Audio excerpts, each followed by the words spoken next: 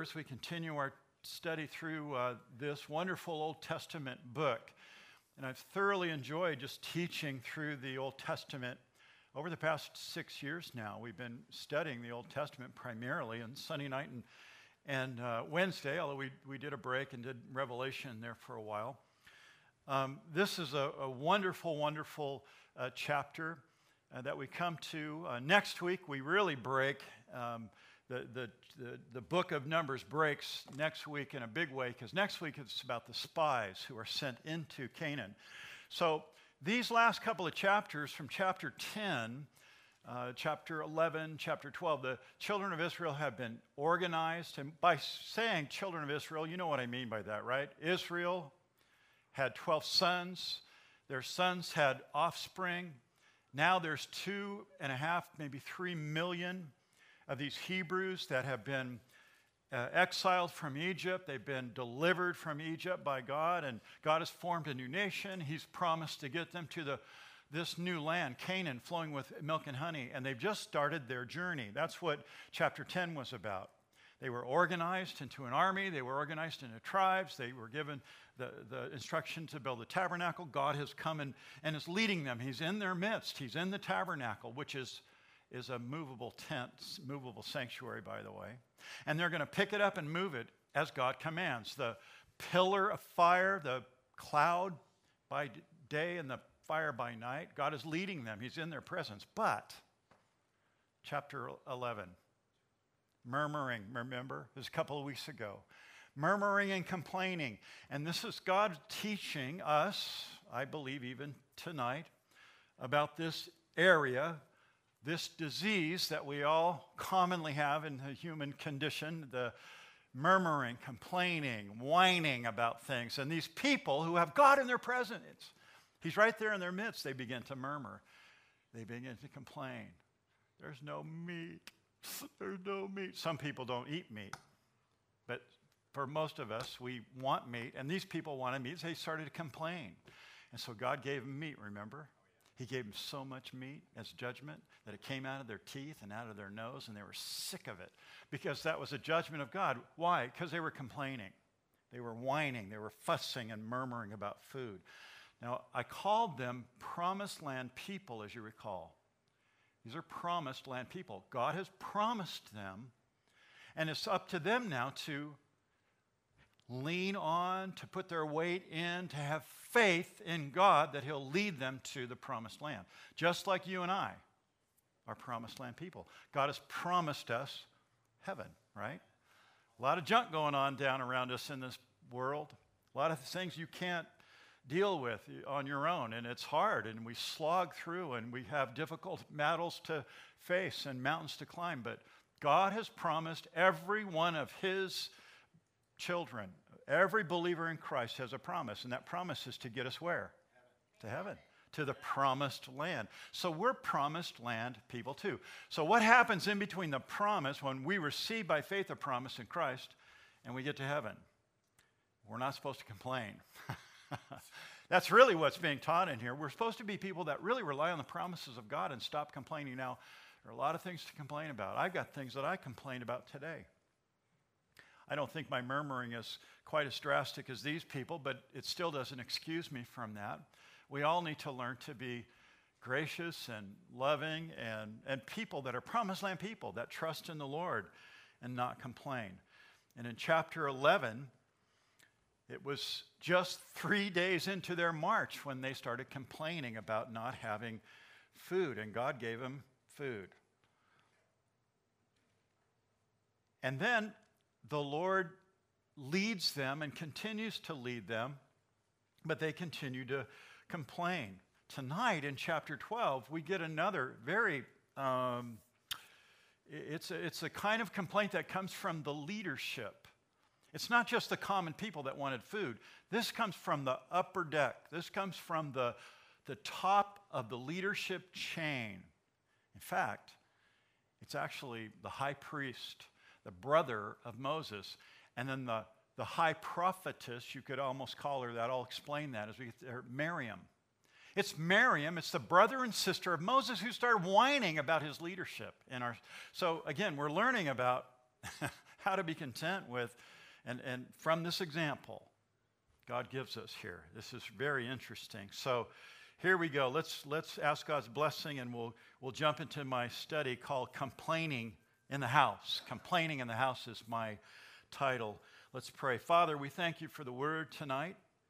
And as we study, Lord, as we read, I pray that you teach us. But as we study together, as I share these thoughts that I believe you've given to me tonight, I pray, Lord, that your people would hear, compare it with your word, receive the things that are true, and Lord, that we might be a people that are growing. God, forgive us for being murmuring and complaining and whining people. Help us, Lord, to be faithful people, content people, and godly people. Teach us from this example in Numbers chapter 12, we pray in Jesus. Amen. Let's read about this. Complaining in the House is my title. And then Miriam and Aaron spoke against their little brother Moses because of the Ethiopian woman who he had married. So the fight breaks out. It comes from Miriam. She's in some kind of disagreement with this new sister-in-law that she has, which really isn't the topic at all, but think about this. That's what starts this whole thing. He had married an Ethiopian woman, or a Canaanite. So they said, this Miriam and Aaron, they said, has the Lord indeed spoken only through Moses? Has he not spoken through us? They're jealous. Their jealousy just oozes here. They want some authority here. God's given them authority, but they want more. God speaks to us too, not just to Moses. That's their complaint. And the Lord heard it. Whoa. They under verse 2. Verse 3. Now the man Moses was very humble. And notice in your Bible how that's written. It should be in parenthesis. Do you notice that in verse 3? Now the man Moses was very humble, more than all the men who were on the face of the earth. Why do you think that is? Who's the writer? Moses. So either Moses writes that about himself, I'm not really sure about, or what I think happens is Joshua adds that in later. I think Joshua just added that in later. But irregardless who put it in there, it's the Holy Spirit, right? It's that we have the inspired word of God. It's inspired by the Holy Spirit. Suddenly, the Lord said to Moses, Aaron, and Miriam, it's time to go to the woodshed, you three. No, come out, you three, to the tabernacle of meeting. God calls a special meeting, so the three came out. Then the Lord came down in a pillar of cloud and stood in the door of the tabernacle and called Aaron and Miriam. So the three of them come, they approach the tabernacle, and then God says, you two, troublemakers, come here. Have you ever gotten that from your mom? Remember when you were little and your mom said, come here, come here? No? Am I the only one? I used to get that all the time. My mom used to, Lee, come here. And that's what's going on. God's going to rebuke them, obviously. It says, suddenly the Lord said to Moses, Aaron, and Miriam, come out here, you three, to the meeting. And so the three came out. Then the Lord came down in the pillar of cloud, stood with them, and he called Aaron and Miriam, and they went forward. Then he said, verse 6, hear now my words. If there is a prophet among you, I, the Lord, make myself known to him in a vision. I speak to him in a dream. Not so with my servant Moses. He is faithful in all my house. I speak with him face to face, even plainly, and not in dark sayings. And he sees the form of the Lord. Why then are you not afraid to speak against my servant Moses? What gives you the right to even challenge my servant Moses? I speak to him face to face. Who do you think you are? It's really clear that this passage is another example of rebellion and grumbling. This is what answers the question that you might have. Why did it take them 40 years to get there when it was only a 2-week journey by foot? Why did it take these people 40 years to get there? This is the reason why. Chapter 11, chapter 12 tells us, because they were whining and they were complaining and they were not walking by faith. That's the reason. And again, this passage is about grumbling and rebellion. But this time it comes from, like I said earlier, the highest ranks of the leadership there, from the high priest. Remember Aaron, his high priest. When we studied Exodus, we studied all about his garb, his responsibility. When we looked at the book of Leviticus, we saw his many responsibilities, which was to pray for people, his responsibility to make intercession for people through sacrificing the blood on the altar. He had a really big responsibility in leadership, and now he's complaining. He's grumbling.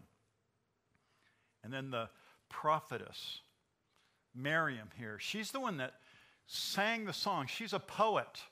She's a worship leader. She's a songwriter. She's kind of leading the nation of Israel in this role.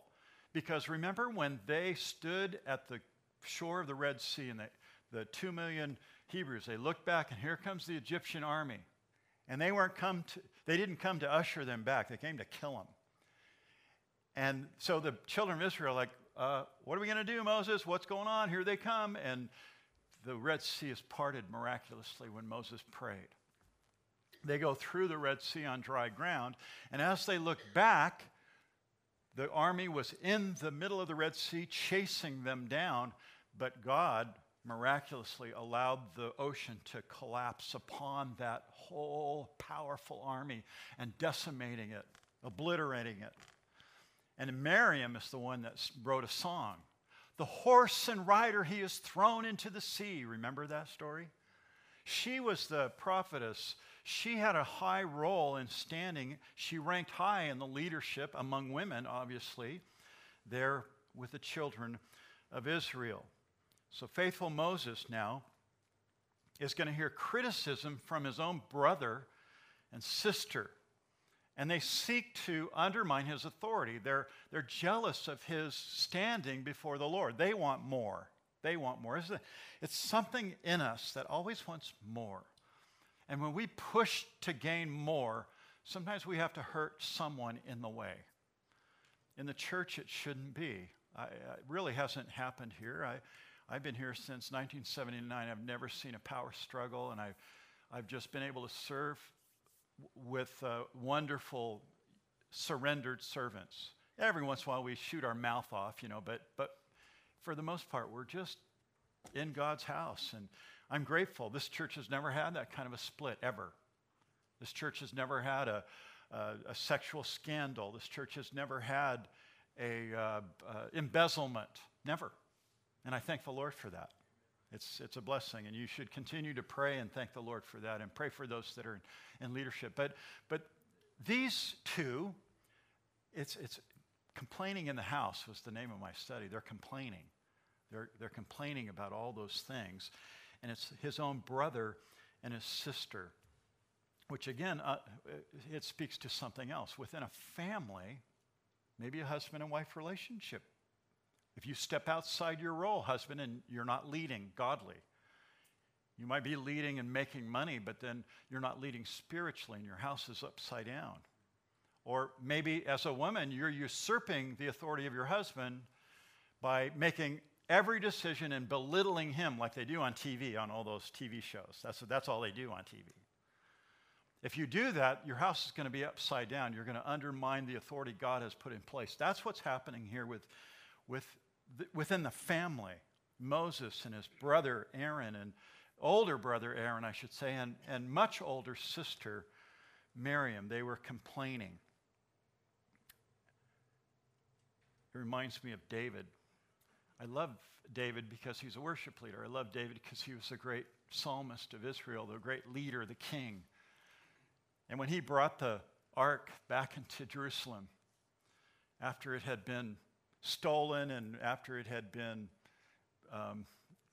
caused trouble all over Palestine, he brings the ark back into Jerusalem to the temple, and he's so excited. He's so excited. He starts to dance, and he's dancing so hard, and he's just so excited and dancing, he takes his outer robe off. Remember the story?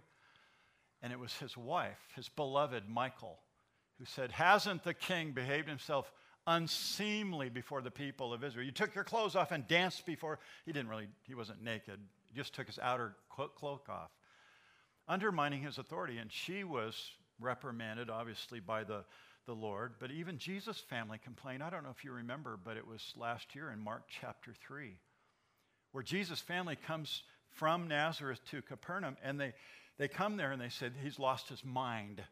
He's psychologically imbalanced. We need to get him and take him home. Why? Because he was claiming to be God. Everything he did, healing, casting out demons, everything he did pointed to the fact he was the Son of God. But they thought he had this Messiah complex, taking it way too far. That was their brother. That was their son. And so they wanted to bring him home. There's always been family division and family fights, even in the Bible. That's what I love about the Bible. It's a real book. There's no candy coating the Scripture. You find all kinds of scandal because people are filled with it, right? So this episode here starts with grumbling. The grumbling from Aaron and Miriam toward Moses, primarily about Moses' wife. I call it the rebellion of Miriam and Aaron, obviously. Look at verse 1 again. Miriam and Aaron spoke against Moses because of the Ethiopian woman whom he had married. So the Scripture makes it clear that the lead in the complaint is Miriam. She's got a problem with this woman that's her sister-in-law. Now, Moses originally married a woman named Zipporah, if you'll remember. There's no record of what happened to Zipporah, but Zipporah isn't an Ethiopian woman. There's no real record of Moses' home life or his marriage life. There's not in the Scriptures, so we really can't speculate. I'm thinking Zipporah died. Moses married this woman from a Midianite or a Ethiopian woman. There's some speculation about her ethnicity, but I don't see that as even part of the whole plan here. I just see that Miriam's upset. She's upset by this new woman in the family, and the new woman in the family has some kind of authority, and she's offended by it, so she goes to her brother and says, "What's up with the new wife?" And she has this power over you, and we're more powerful. We're more important than anyone here. And who do you think you are? Your little pipsqueak brother? I mean, really, you can almost hear Miriam say those kind of things. She was really offended, and so this whole thing begins over the marriage between Moses and this Ethiopian woman. Again, it's just an obvious attack of jealousy here. So she comes and she challenges the authority of her brother. Aaron and Miriam both reminding their little brother of how important they are. So they said, verse 2, "Has the Lord indeed spoken only through Moses? Has he not spoken through us also?" Don't we have an important role to play here? There's jealousy involved in that comment there. Again, Moses at this time is about 80 years old. Think about it. He was 40 years old as a son of Pharaoh, and then he went into the desert. He was exiled. Remember, he murdered and had to run to the desert. How long was he in the desert? 40 years, right? So he's 80. Then the people come out, from the land. They're at Mount Sinai, 81 years old, 82. I mean, right in there. He's not much older than that. But Miriam is the little girl that followed Moses when he was first born, and his mom put Moses in the little ark, remember? And floated it down the Nile. And it was Miriam who was running behind the bulrushes and following to make sure it didn't tip over, I guess. She was following. And then she came back and told her mother about what had happened. So Miriam's got to be 10 years older. She's in her 90s at this point. Aaron is a few years older than Moses. So the reason I say that is because this isn't a complaint or a youthful argument. It's not just a bunch of little teenagers arguing. These are full-grown adults with these areas of important ministry that they were all involved in. So the question now becomes, since Miriam's the one that's indicting her brother here, what's her role? What makes her so famous, or why does she have this role of power within the nation? It's in Exodus 15, and I think I have this scripture behind me on the screen, Exodus 15:20, where she's written that she's actually a prophetess. Then Miriam the prophetess, sister of Aaron, took the timbrel in her hand, and all the women went out after her timbrel and dances. So she's leading worship there. Sing to the Lord, for he has triumphed gloriously. The horse and rider he has thrown into the sea. So she's not just another Hebrew woman. She's Moses' sister, but she's also a leader. She's a poet. She's a songwriter. She's a musician with her timbrel. She's dancing before the people and leading in that way. Someone said that Moses was responsible for the law. Aaron was responsible for religion and all its services as the high priest, and Miriam was kind of the artsy person, the worship person of the family. So she's not just another Hebrew. She isn't just Moses' sister. She had a role to play. In Micah 6, verse 4, notice this verse behind me. For I brought you up out of the land of Egypt. I redeemed you from the house of bondage. And I sent before you, notice the names here, Moses, Aaron, and Miriam. So she had a place of leadership. That's the point I'm making. She wasn't just some woman that because she was Moses' sister, she just moved into a title. She actually had a place of leadership according to the scriptures. And even though Miriam and Aaron had a place in standing in leadership, that didn't entitle them to put down or to challenge the authority of Moses, God's chosen mediator, God's chosen leader. And so that's what they were doing here. They were actually assaulting or challenging Moses' leadership here. Their act of rebellion is not against Moses' wife, the no-name Ethiopian. Their act of rebellion is directly against Moses and therefore directly against God as well, because God has chosen his servant there and given him that place of authority. So at the end of verse 2, here's the word. Notice what it says. And the Lord heard it. Of course he heard it. He hears everything. He hears all these complaints. He's been hearing complaints from these people almost from the day. But they're growing. They are learning and growing. They've got to learn and grow before they become the promised land people that God has designed them to be. He's teaching them, and that's what they're going to learn from their mistakes over this period of time. But God knows the heart, and he knows the motive of Miriam and Aaron, and they're guilty. Their sin is pride. And the reason we know that is because I believe, again, it's Joshua who inserted this verse 3. He inserted this, obviously, by the Holy Spirit. Their sin was pride. They wanted more power. But then look at the contrast in verse 3 about Moses. But Moses was what? Humble. More than all men who were on the face of the earth. Moses was a very humble leader. He didn't assert himself. He didn't use, power in any way like we would see a person using power with their voice or their clothes or power diet, whatever. There's all kinds of power cars you can drive, things that give you power. Moses was a very humble man, probably drove a Volkswagen. Very humble in all that he did. He was meek, the Bible says. And meekness is a wonderful attribute for the child of God, by the way, isn't it? It's a gift or a fruit, of the Holy Spirit. Meekness is not weakness. Meekness is strength, but under control. And these people had power in that leadership capacity, but no control. They're out of control right now, challenging the authority of Moses. But he was humble. So Aaron and Miriam here are self-seeking and proud.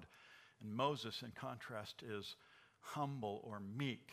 It's me'od is the Hebrew avah, meaning meek and lowly and humble. Very, very humble.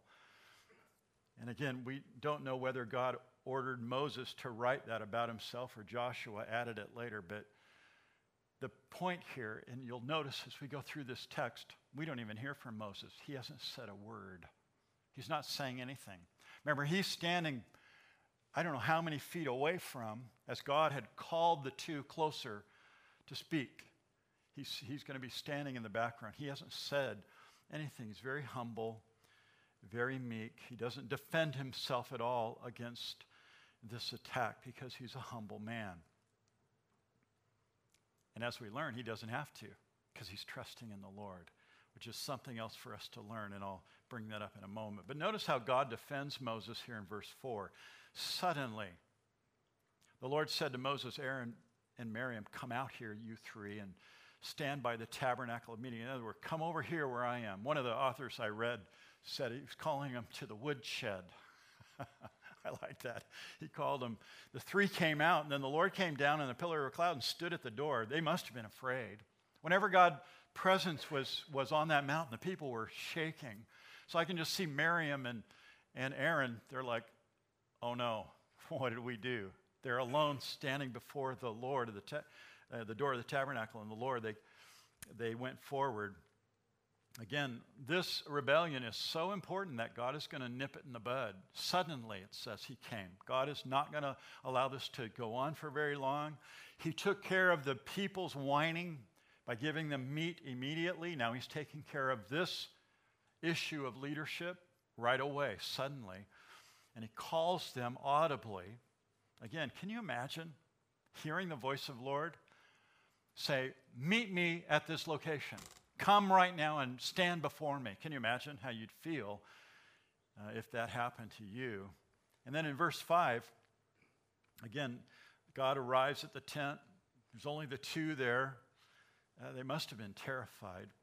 Again, the important thing is that Moses didn't defend himself. He's waiting for the Lord. Here's the application there. It's one of the hardest things to do. When somebody attacks, the hardest thing to do is to, am I right? Because what we want to do is we want to defend ourselves immediately, and it's always verbal. It's always verbal. That's what causes all kinds of tension in a home, in a marriage. It's what causes all kinds of tension in a working environment, working relationship. You want to defend yourself, and if you do that, then the other person says more and you say more, and it escalates into something that becomes out of control. It's always better to wait for the Lord. As a Christian, we need to believe that we're promised land people. God's going to get us there. We need to wait on him. Let God be our defense. If we defend ourselves, then we really hinder God's defense of us or for us.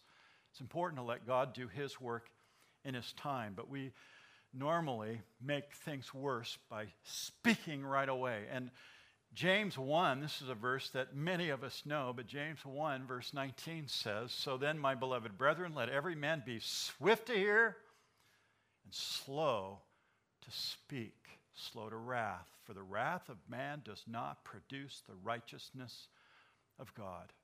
No amount of argumentation, speaking loud, harsh criticism, no amount of that is going to advance the kingdom of God. Again, I'm speaking to me as well as anyone else. We all need to hear these words. We need to be slow to speak and quick to listen. We need to remember that speaking without listening will always cause problems. The writer of Proverbs says this, Proverbs 10, verse 19, when there are many words, transgression is unavoidable, but he who restrains his lips is wise. There's a really great verse for you tomorrow when you go back to work. If you're mad at your boss today, there's the verse for you tonight. If you're mad at your wife, your husband, your kids, whatever it is, you need to restrain your lips. You need to be careful. Like the old saying, you're better off to keep your mouth shut and be thought a fool than to open up your mouth and remove any doubt. In Moses' case, he's humble, he's very wise, and he's not defending himself at all. He hasn't said a word. It's really important. He's letting God handle his problem. Look at verse 6. Then he said, hear now my words. This is God speaking to the two. If there is a prophet among you, I, the Lord, make myself known to him in a vision. So, that's a challenge to them. She thinks she's a prophetess, and he's the high priest. If anybody should hear from the Lord, it should be him. But God says, I love that. I'll speak to him in a vision. I speak to him in a dream. Verse 7, not so with my servant Moses. He's faithful in all my house. I speak to him face to face. Wow, what a rebuke. to these two. I mean, he just slapped him with both hands. And I'm sure they got the memo here when he speaks to them. He said, not in the dark sayings, as he has seen the form of the Lord. Now, God doesn't have a body. We all know that. It's the form. And that's what God has revealed to Moses on the mountain. Remember, God, I just want to see you, Moses said. And God says, well, can't do that because you'll die. Remember? But what I'll do is I'll hide you in the cleft of the rock and I'll pass by and I'll let you see my hinder parts, which isn't really the back part of God. He doesn't have a body. But God is revealing just enough for Moses, just to answer his question. It's really a beautiful depiction because God loves Moses and he is revealing himself to Moses, but only enough to keep you alive. But God has shown himself to him. That's what he's saying here in verse 8. Why then were you not afraid? God asks Aaron and Miriam, why weren't you afraid to speak against my servant? What a challenging question. You really were rebelling against me. I chose Moses. I lifted Moses up. I raised Moses to this place of authority. And you've challenged him. How come you're doing that? That's what he's asking there. He's my servant, Moses. He's faithful, verse 7, in all my house. Moses' life is one of those that we can look up to. For 40 years, he was in the wilderness, right? God was preparing him, and he was faithful to God. And then he is faithful to God to go up on that mountain when no one else would go up there. He was faithful to God to bring back God's message, even though it was hard to bring it when the people were dancing naked in front of a golden calf. He spoke God's word. He was faithful in all that he did. And it's really important, faithfulness. Faithfulness is something that every believer should really strive for. To be faithful in what God has given you to do. You could be responsible for something at church. You could be responsible for something at home or at work, but it's important for you to be faithful in what God has given you. When a believer walks consistently with God, he or she is known to be faithful. God sees that individual as faithful or reliable or trustworthy. I think about Onesimus in the New Testament. He was faithful. Paul stood up for him. And it's so important to see that throughout the Bible, we have these illustrations of people that are faithful. Nehemiah 7 is a really interesting. We see Nehemiah as a great wall builder, right, of Israel. The walls were torn down. He goes back to rebuild the walls. But he's called back to the king. Remember, the king gave him permission to go and build a wall. And he said, I'll come back to you. The king gave him all the supplies to build the wall. And he says, I'll come back. So the wall's finished. It's completed in Nehemiah chapter 7. So what does he do? He looks around and he finds two faithful men. It's in Nehemiah 7, verse 2, that I gave the charge of Jerusalem to my brother Hanani and Hananiah, the leader of the citadel. For he was a faithful man and feared God more than many. So God, or Nehemiah in this case, gave these faithful two, the brother, it's one name here, but there were actually two. And he gave the leadership to them because they were faithful. Again, they were reliable, truthful, stable. I love the fact that God uses that word faithful for all of his servants when they enter their rest. I stand here, I've done it here, I'm going to do a memorial service tomorrow, funeral service tomorrow. And when I know that there's a believer, it doesn't matter what sins they've committed because they believed in Jesus Christ and were forgiven. And they finally attained the promise that God has given them. They've finally gone to heaven. They're absent from the body, they're present with the Lord, and if they've committed their heart to Christ in their lifetime, they believed on Jesus Christ, they have that hope of heaven. And when you get to heaven, the word that you and I want to hear is what Jesus says here in Matthew 25, and he uses it in a parable. His master said to him, well done, good and faithful servant. You've been faithful over a little. I will set you over much. Enter into the joy of your master. Isn't that what you want to hear? Moses is a great example of that. And you and I, we want to be faithful. Moses was faithful to God, and so now God steps in and defends him against this challenge to his leadership. And God asks Miriam and Aaron there in verse 8, why then were you not afraid to speak against my servant Moses there? I mean, they should have been afraid. They should have kept their lips quiet. They should never have complained, but their jealousy and pride just overruled them, and they challenged Moses' authority. So the anger of the Lord, verse 9, was aroused against them. And whenever I read that, think about that. There's a cloud, there's a form. He's called them audibly, come up here. How come you challenge the authority of my servant? I mean, it sounds pretty, kind of sounds like the Wizard of Oz, the guy behind the curtain, you know. I think there's many writers in Hollywood that read the Bible and they make something like that. Don't you think that? I do. Again, these guys have nothing to say. God is angry and he rebukes them. Now, this is the result. There's two results that happen. Miriam, number one, is made a leper. Notice verse 10. And when the cloud departed from above the tabernacle, suddenly Miriam became leprous, as white as snow. Then Aaron turned toward Miriam, and there she was, a leper. So before Miriam even knows what happened, Aaron looks over at her, and her skin isn't starting to decompose. It's decomposed. It's in the process. Leprosy is something that happens over a long period of time. It's a slow death over many years. Your body just literally begins to rot, your flesh. You lose sight, you lose feeling in all of your digits. And you slowly but surely, your body gets just, if you've ever seen leprosy, it contorts the flesh, it eats away the flesh. It's very horrible. So I believe at this point in time, God has instantly made her an advanced leper, not just beginning in leprosy. Boom, she had it.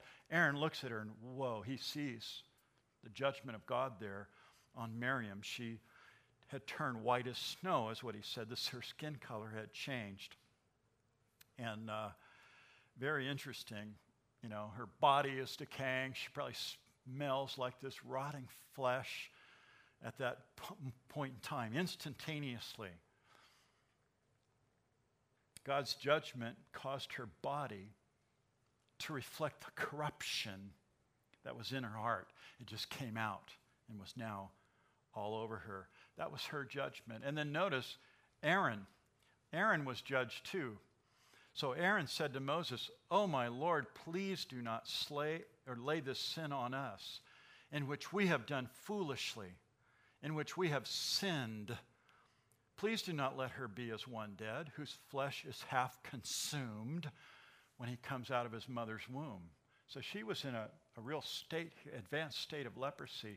But notice this is really important. Verse 11. Aaron said to who? He's the high priest. Who does he normally pray to? God. He's not praying to God. He's praying to who? Moses. Why? Because God's rejected him.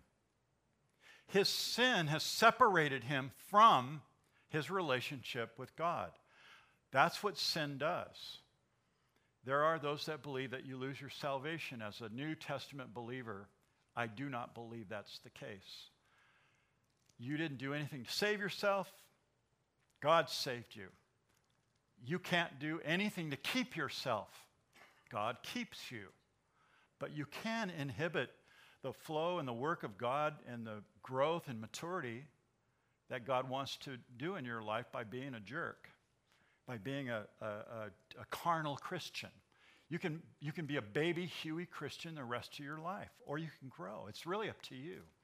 But you don't lose your salvation. In this case, his prayers are hindered. Aaron prays to Moses, "Oh, my Lord, my master," he calls him. Instead of calling out to God and confessing his sin, he's confessing his sin there to his brother. His prayers are hindered because of his sin, so he calls on brother his Lord, his master. Can't go to God for help. That's the judgment against him at that moment. And he realizes it. He's blown it. He's a sinner here. And this is the point that God is making with these two. And this is the important point of this whole text so far. Listen carefully. God has chosen one man to be a mediator between him and the people. And that man in this story is Moses. Moses is a type of Christ. I've said it over and over and over through our study. He's a type of Christ. There's one mediator between you and a holy and righteous God, and that man is Jesus Christ. So Moses here is the mediator between. And God is making a point here to know. It's not Miriam. It's not the high priest. Moses. Moses is the mediator of these people as they journey toward the promised land. And notice, we haven't heard anything from Moses yet. He hasn't complained. He hasn't said anything on his behalf, but here he is in this beautiful prayer. I call it Moses' intercessory prayer here. So Moses cried out to the Lord, "Please heal her, O God, I ask or I pray." Again, these are the first words that we hear Moses in this chapter. First time he utters anything is, "Lord, forgive my sister. Lord, heal my sister." That's what he's saying there. He heard the complaints. He was standing in the same vicinity. He heard God's rebuke of them. He didn't say a word. So he becomes a really great example of a godly man here. And again, he's the type of Christ. Just as Jesus was falsely accused by all the people around him, and he said nothing, Moses, he's accused, he's harassed, he says nothing.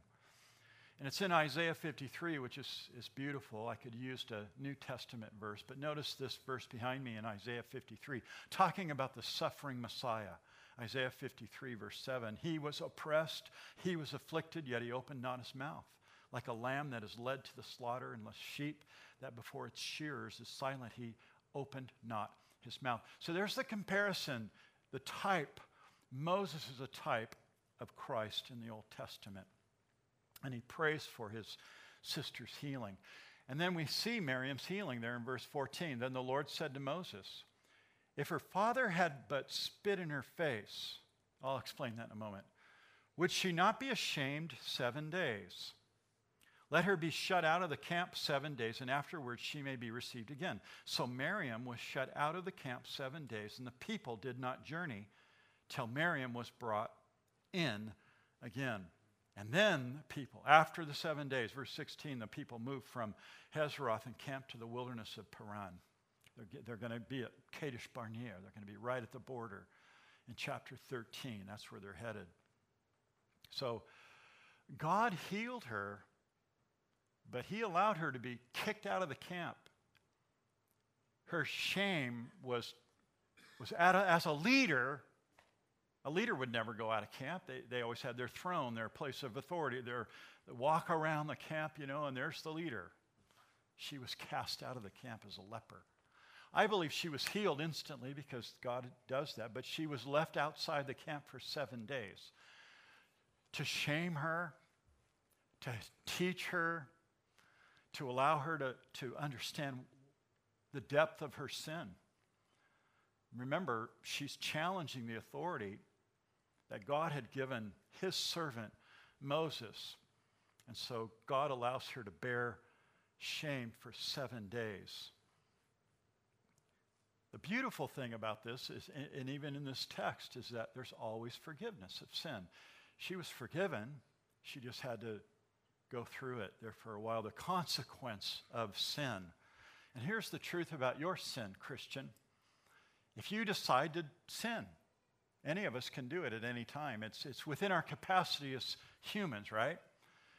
Paul said, "In my flesh, all sin dwells." We can choose to sin, or we can choose to live a holy life and walk righteously before the Lord. But if you choose to sin, there's a consequence for sin. But God forgives. in this case, 7 days. She had to stay outside the camp, but she'll be forgiven. Someone said, when you sin, it's like pounding a nail into a piece of wood. And when you confess your sin, God pulls the nail out. But there's a scar. There's still a scar. Sin will always leave a scar. And we need to understand that. Paul said to the Galatians, do not be deceived. God is not mocked. For whatever man sows, that he will also reap. For he who sows to his flesh will of the flesh reap corruption. But he who sows to the Spirit will of the Spirit reap everlasting life. It's a choice. Sin is a choice for the believer. We can choose to sin and reap corruption.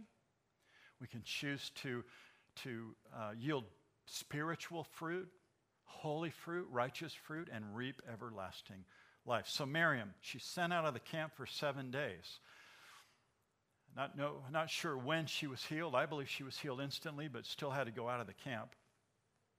And then everyone had to wait for 7 days.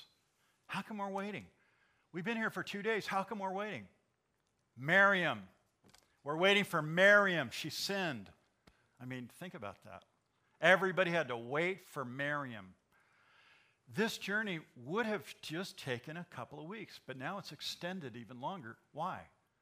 Murmuring, complaining, a leadership coup between the brother and sister of Moses. And then that comment real quick, verse 14, if her father had but spit in her face. It comes from a law in Deuteronomy. It's really interesting. We're actually going to look at a portion of that this Sunday morning when the Sadducees in the Gospel of Mark, they come to Jesus and said, hey, we got a question for you, old wise one. Remember, they're trying to trap Jesus. It's in Mark chapter 12. If a married man dies, and then his brother marries the woman and he dies, and his brother marries the woman and he dies, his brother marries the woman, remember it happens 7 times? What happens? Well, these guys don't believe in the resurrection, and I'm going to go into depth in that on Sunday morning.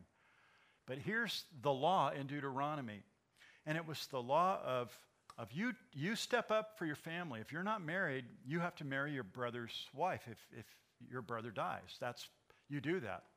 If you don't do it, it's like spitting in the face. And you'll see that in Deuteronomy 25:9. You can write that down and look into that a little bit if you'd like to. But in the case of Miriam, she was held outside the camp for 7 days. So she could feel the weight of her sin, I believe, those 7 days, plus the cleansing law of the camp as well comes into play. But this spitting in the face is a public shaming. And certainly she shamed her brother, part of the family. And next week we get into chapter 13. And this is when they go and send the spies. And one of the most exciting chapters in the book of Numbers. It's a turning point really for the study. And I hope you come back and join us then. Let's pray. Father, thank you for the word tonight. And I just ask God that as we hear your word, that we would heed its teaching and training. Lord, that we would be humble like your servant Moses. Lord, that we would be humble and instead of being fault-finding and murmuring and whining at one another as husband and wife or as child and parent or as worker and co-worker. Lord, as your sons and daughters here tonight, we just ask, God, that you'd bring a new sense of humility into our lives. Help us to be humble.